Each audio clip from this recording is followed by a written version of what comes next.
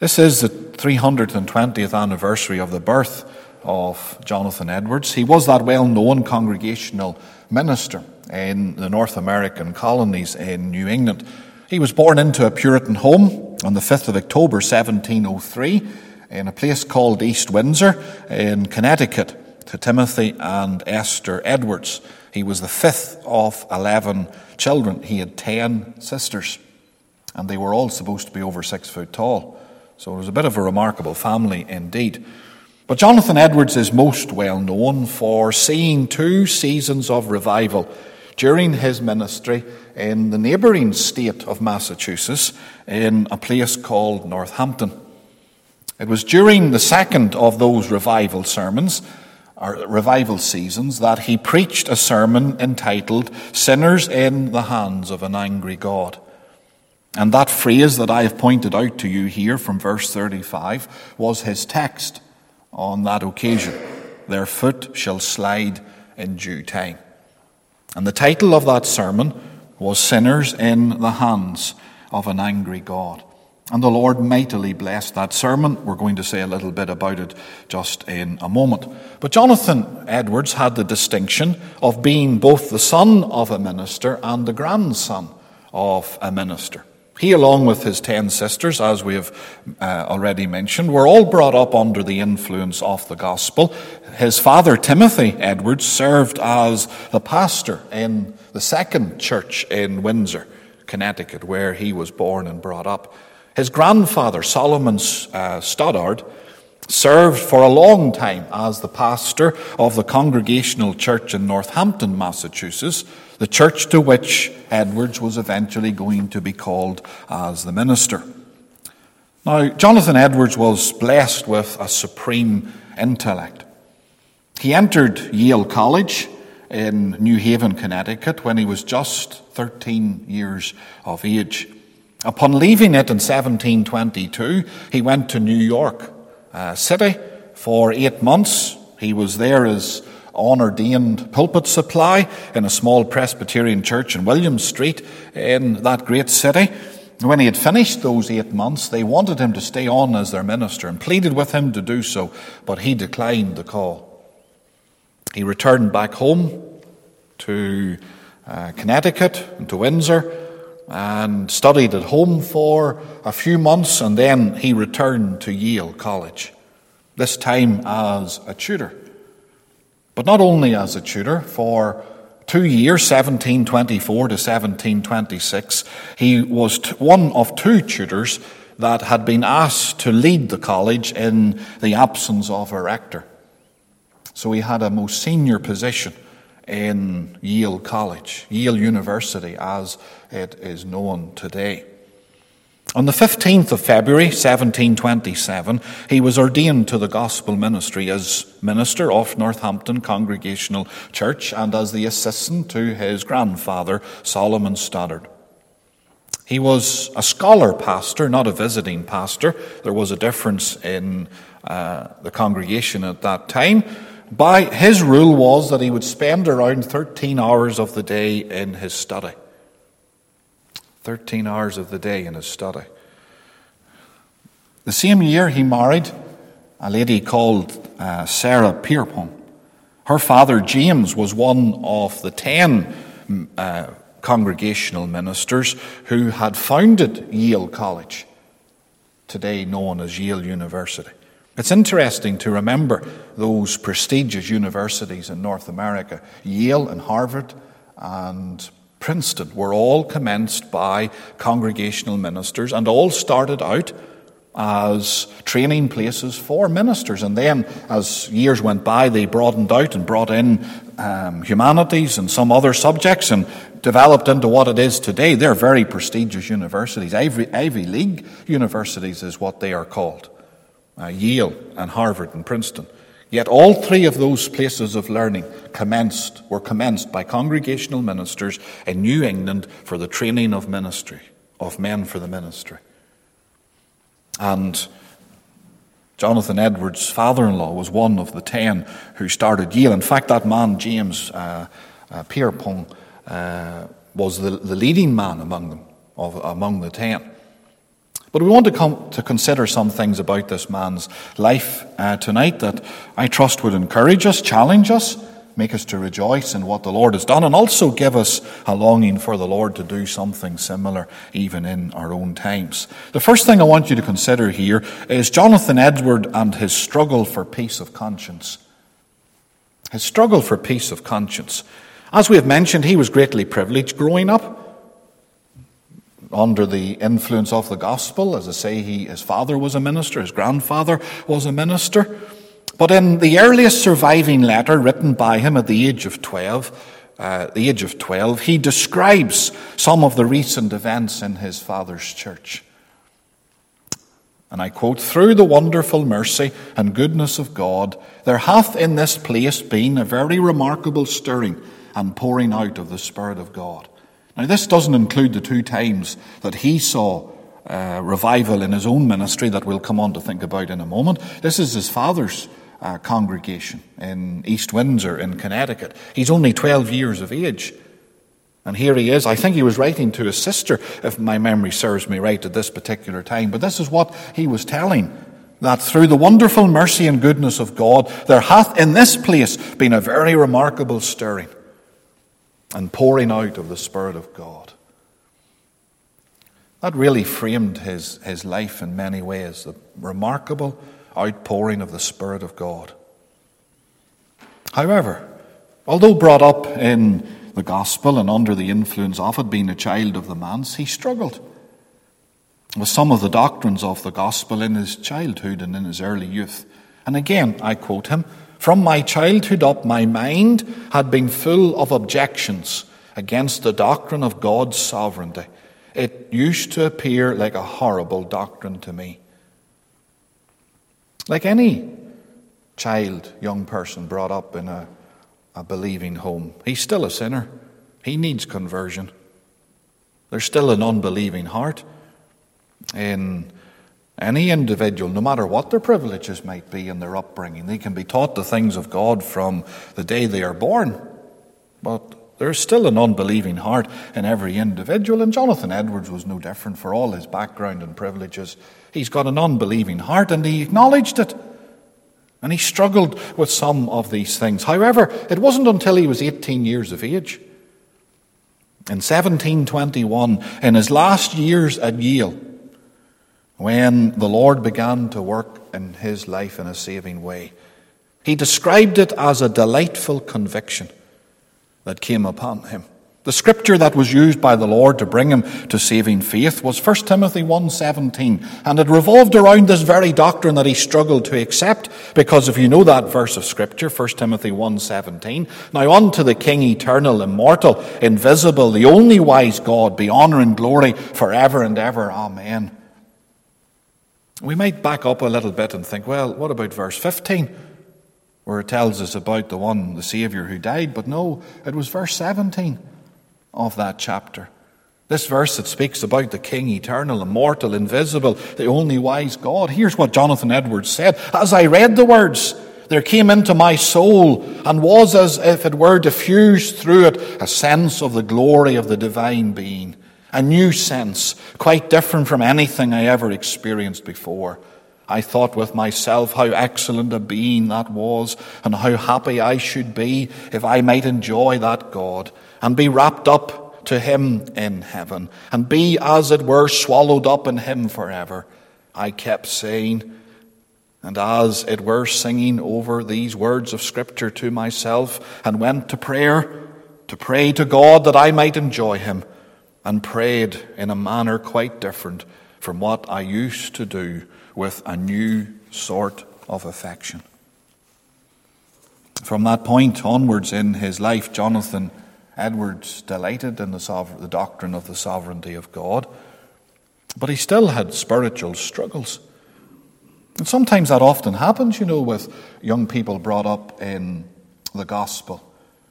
It's different in some ways to somebody who has been out in the world and saved from a very sinful background.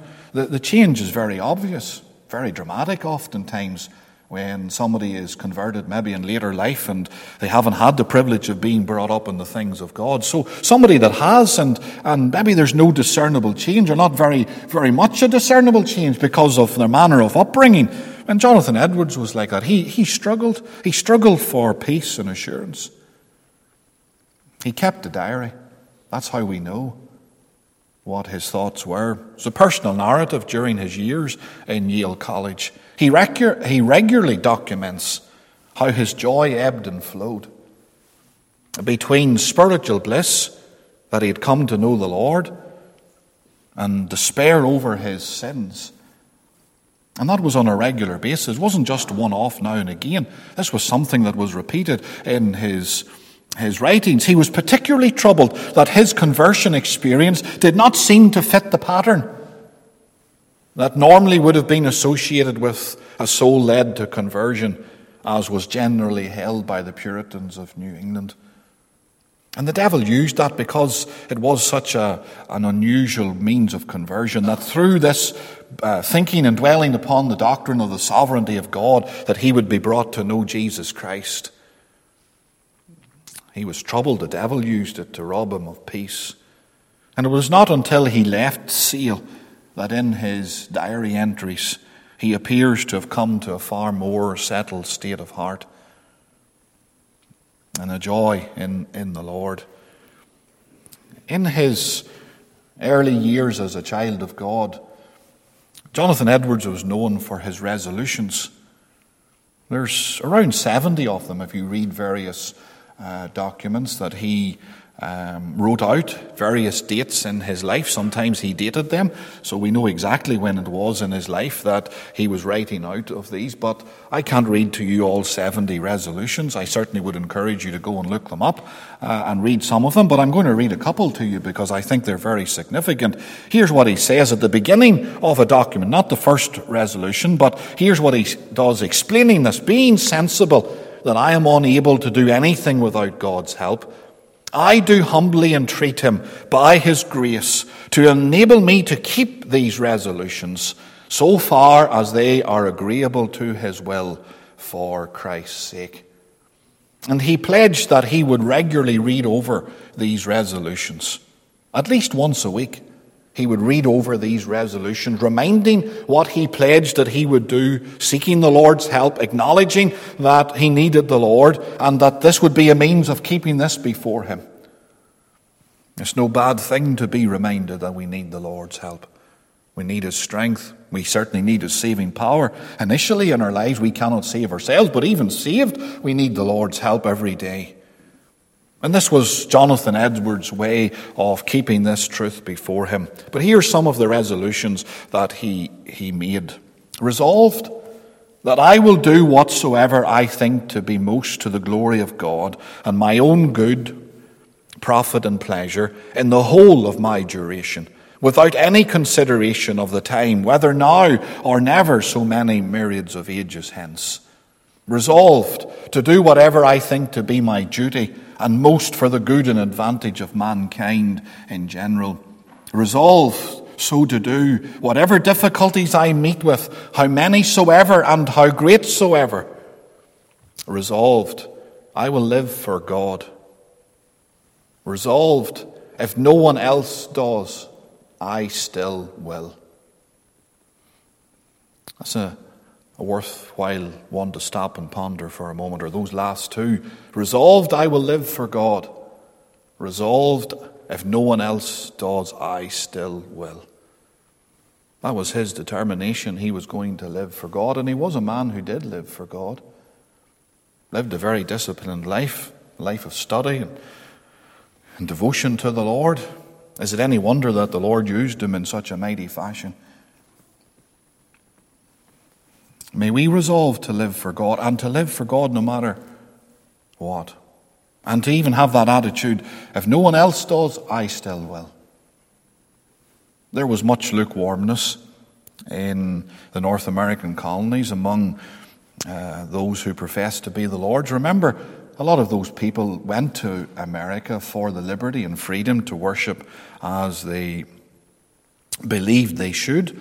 And there was a sense of the things of God amongst them, and a outward adherence to these things. And that was the greatest problem that Edwards, and we'll come to mention this in a moment, but that was one of the greatest problems that Edwards faced in his preaching, was just apathy. People professed to follow the Lord, but there wasn't a zeal for God as there ought to be. There wasn't open sin. There were some examples of it here and there, but not as we understand open sin today in defiance of God. It was very respectable and God-fearing communities that they were living in, but apathy reigned. But God so worked in Jonathan Edwards' life that he resolved that he was going to live for God. And the Lord brought him to that place of peace and assurance, and he resolved in the fashion that he did. And may we resolve to follow the Lord. The second thing I want you to consider is his experience of these 2 seasons of revival. As I'd mentioned, he went to be the minister in his grandfather's church as his assistant. That was the second largest church in the New England colonies, the church in Northampton, Massachusetts. 2 years after coming to that church, his grandfather died, and Jonathan Edwards became the senior pastor of that congregation, even though he was a very young man at that time. He was an accomplished preacher. Contrary to some reports, he did not read his sermons close up to his face. As you'll come to see, he could preach without notes. He was an accomplished preacher. He was a very accomplished academic, a man of learning and study, a man who'd written many articles, even when he was in Yale University, on other subjects outside of the things of God and theological issues. There were many other areas of learning that he was interested in, and he was more than capable in writing and discussing them. He was an accomplished preacher. In 1731, remember he was born in 1703, so in 1731 he was called upon to deliver the Thursday lecture corresponding with the commencement at Harvard College. Again, Harvard College is in Cambridge, Massachusetts. As I've mentioned already, it started out as a training school for congregational ministers in that part of the world, in that state of Massachusetts. Every New England minister, and certainly the congregational ministers, would attend that gathering. It was said that Edwards preached to a packed house of ministers, many whom had pastored for more years in New England than Edwards had been alive. And yet such was his renown as a young man and accomplished preacher that he was asked to deliver that sermon. He preached upon the subject, God glorified in the work of redemption. Now remember what he struggled with, the sovereignty of God. But he came to embrace and to delight in that doctrine, and he preached that doctrine often. And on that occasion, when he was asked to go and preach at that commencement meeting for Harvard College, that's what his sermon was, God glorified in the work of redemption. It was the first sermon that has ever been published that Jonathan Edwards preached. And here's what he said: God is glorified in the work of redemption in this, that there appears in it so absolute and universal dependence of the redeemed on God. He concluded that sermon by saying, let us exalt God alone and ascribe to him all the glory of redemption. He had come fully to embrace that truth. Salvation is of the Lord. That he is the author and the finisher of our faith. It is he who begins that work and planned it in eternity past. It is he who brings it to the heart of an individual. It is he who keeps that individual and brings them home to glory. That was Jonathan Edwards' sermon that day, and the first one that has ever been published under his name. He preached the doctrines of grace in his own congregation in Northampton for 3 years, from 1731. In 1734, he preached a sermon entitled A Divine and Supernatural Light, saying that when dead souls rise to new life, when blind eyes see the beauty of the gospel, and when deaf ears hear the transforming truth of the redemptive work of Christ, all of this is because of the divine and supernatural light. From those few examples I've already given you, you can see the theme that was often to the fore of his ministry. God sovereign in all things. Yet that was a doctrine he struggled with as a young lad growing up, but come to embrace it. But at that time, preaching through that series of meetings or subject titles in his own congregation in Northampton, there started to be a moving of God in his congregation. It was called the First Great Awakening. In 1734, Edwards began preaching to his congregation about personal religious experience, about the conviction of sins and the need for God's forgiveness. So it was personally applied, those great truths that he delighted in and had come to receive and embrace. And he was applying them to the people in his congregation. And as he did, God began to use his word in that congregation. There probably hadn't been as much personal application of the preaching of the word as there was in those days of Jonathan Edwards. And the people responded. People resolved to follow the Lord more fully, to have a greater love and devotion to Jesus Christ. 1734. And over the next 2 years or so, up until 1736, there was a revival that came to the towns and churches dotted along the Connecticut River Valley. Edwards reported this. He wrote extensively. There is a book that is entitled A Faithful Narrative of the Surprising Work of God in the Conversion of Many Hundred Souls in Northampton and in the neighbouring town, 1737. That book, you can still read it. It's online today. You can read there of what took place during that time of awakening. How after 3 years it subsided. Just 3 years of moving and stirring. But it says that it left the people spiritually hungry for more. They had tasted a little, just a little of what God could do. And such was the blessing it came to that congregation that it stirred them to seek the Lord for more, to come again and to work again among them. And God heard that prayer. And that's why Jonathan Edwards is known as the man who saw revival twice in his congregation in Northampton, because a second season of revival came. Shortly after it, what had taken place up and down that river valley of Connecticut, it was only really a prelude for what was going to take place. 1740 to 1742, another 3-year period. And it says there that God brought about another season of the outpouring of his Spirit and the awakening of souls. George Whitefield was the man God used. Whitefield travelled back and forth across the Atlantic. I think it was 10 times he travelled back and forth, preaching in England. He preached here in Ireland as well. He preached in the New England colonies. Jonathan Edwards and George Whitefield became firm friends. And he preached in New England. And God was pleased to use Whitefield preaching to bring about another awakening.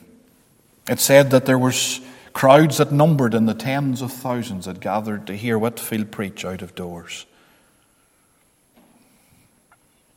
Many questioned what was happening.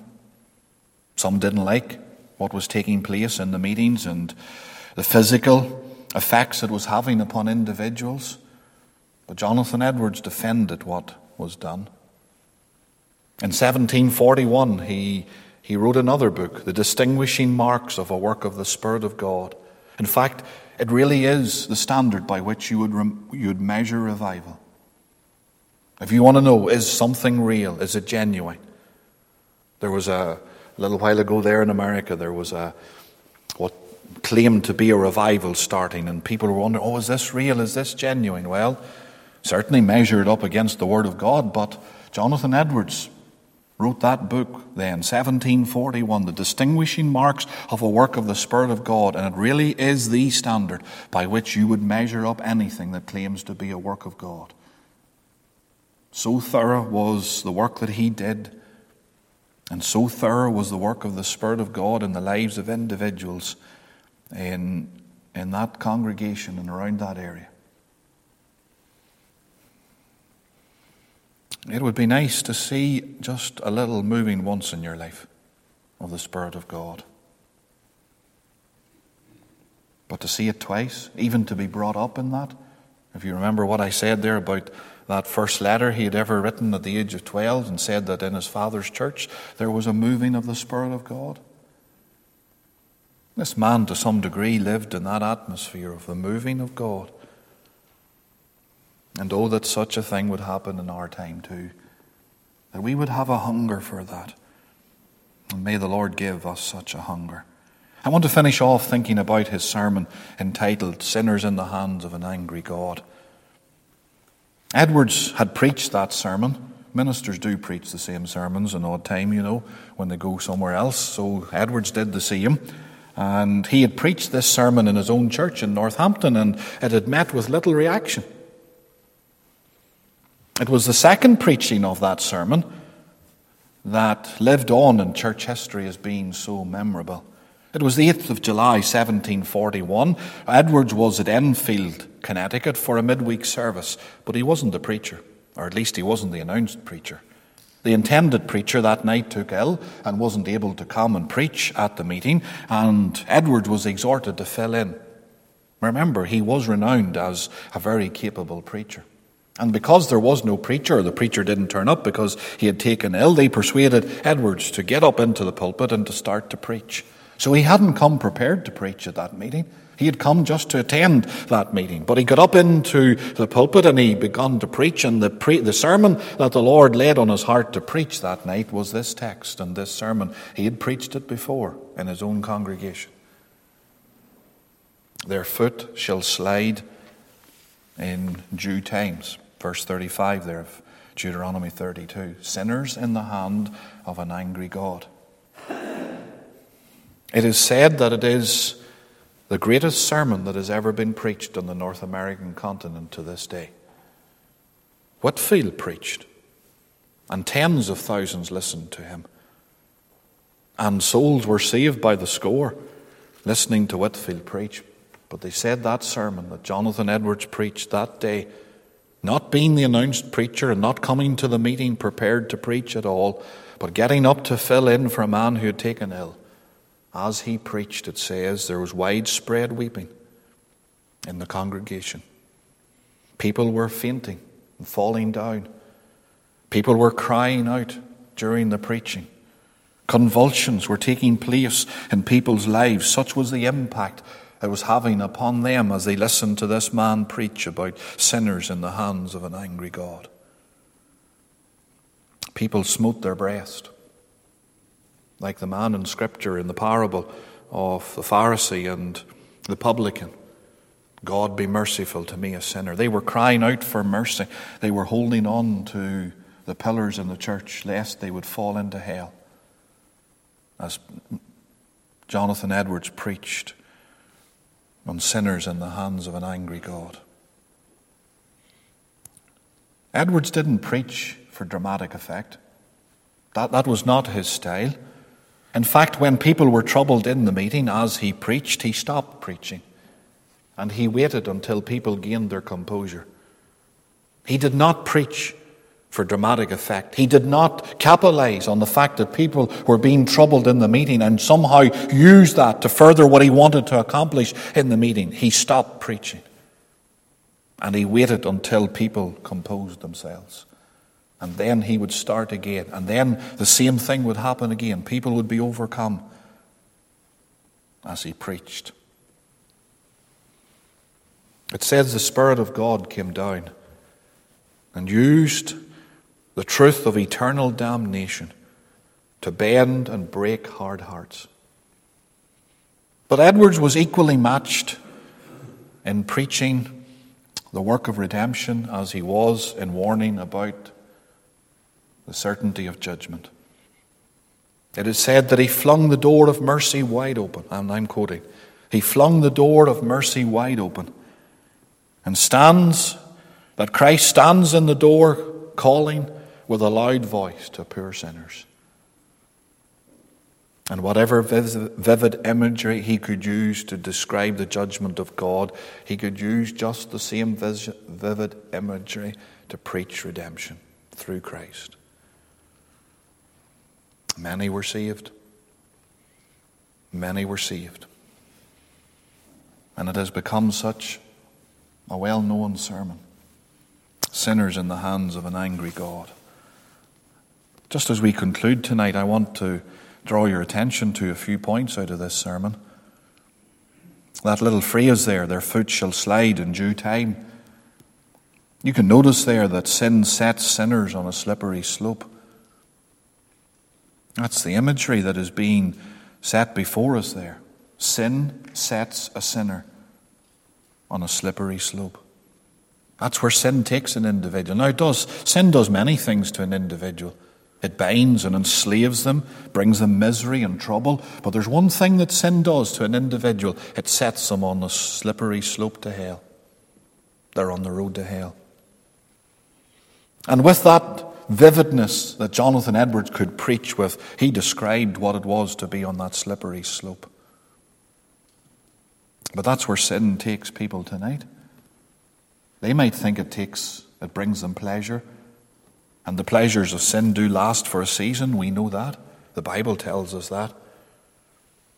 But ultimately, sin sets a sinner on that slope.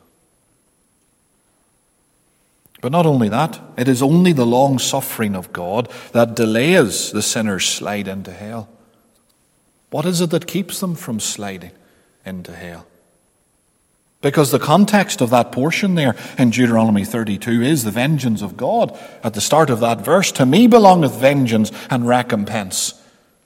There is the thought there of God dealing recompense towards sin and a day of judgment. So what is it that keeps the sinner from sliding into hell? Nothing more than the long suffering of God. It's not their ingenuity and their cunning craftiness that keeps them out of hell. Oh, there's many who think that. They think they can stay one step ahead of God. How foolish. The only thing that keeps a sinner out of hell is God's long suffering. And He is a long-suffering God. We can testify to that. Every individual who's saved can testify to that. God is long-suffering. He didn't deal with any of us as He dealt with the angels. And the angels were cast into hell immediately. No possibility of redemption whatsoever. God didn't do that to any one of us who are saved. He hasn't done that to mankind in casting them into hell. But sin sets them on that slippery slope, and it's only the long suffering of God keeps a sinner out of hell. And the sinner ought to be aware of that and realize that and be alarmed at that.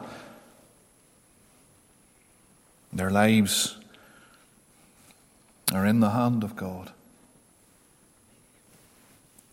And the point that is to be made out of that statement as well is that God's long suffering will eventually come to an end.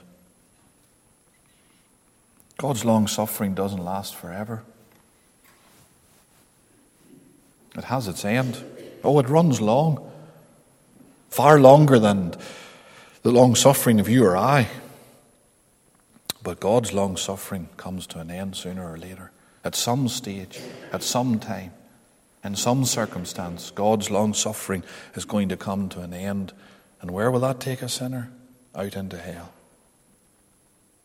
Out into hell forever. You can go and read that sermon. I would encourage you to do it. Look it up on the internet. It's there. I think it's in published form as well. Certainly in Edwards's volume of his writings. There's 2 large volumes. I have both of those. You'll read it there, but I'm sure you'll find it. And I know you can find it on the internet. I would encourage you to read it and consider what he says. The Lord blessed. Souls were saved. Our time is running on. There's other things that I could say about Edwards. In Sketches of Church History, we use this in school. If you really want a very short summary of 1900 years of church history, look out for Sketches of Church History. And there's a section on Jonathan Edwards in it that talks about North America. You see, the sad thing, there's something sad about the end of his ministry because he was put out of his church. He was put out of that church in Northampton. 1750, June 1750, they voted him out as the pastor of the church. Why? Because the stand that he took on some things, particularly relating to young people.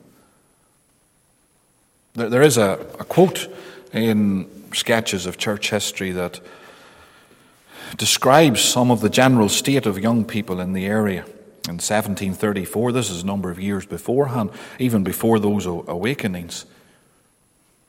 But as the second moving of God stopped and declined, and the old spirit crept in again, Edwards spoke up about certain things.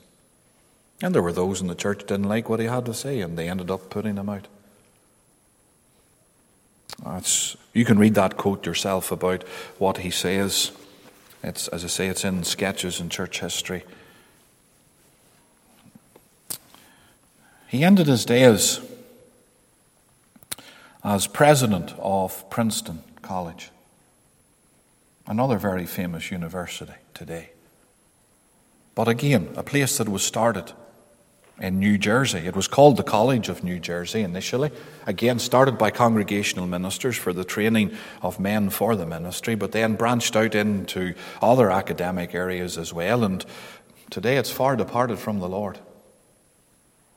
But at his death, he was the president of the college. His son-in-law had been the president, a man called Burr, and had died suddenly, and they pressed Jonathan Edwards to take on the role, and he said he was too old and was not suited for it. But such was the respect that they had for him that they persuaded him to take on the role of president of what was then called the College of New Jersey. As I say, since then it is now called Princeton University. He's actually buried in the grounds of Princeton. That's where he lies to this day. There is a sadness to the end that happened to him. But he was a man who mightily knew the Lord. And it's well worth reading anything about him, particularly because of what took place in those awakenings and that sermon that he preached. But also he was careful to examine what was taking place. As I say, some of those books and accounts that he wrote as he examined the work of revival and defended then what was taking place because he saw it to be genuine.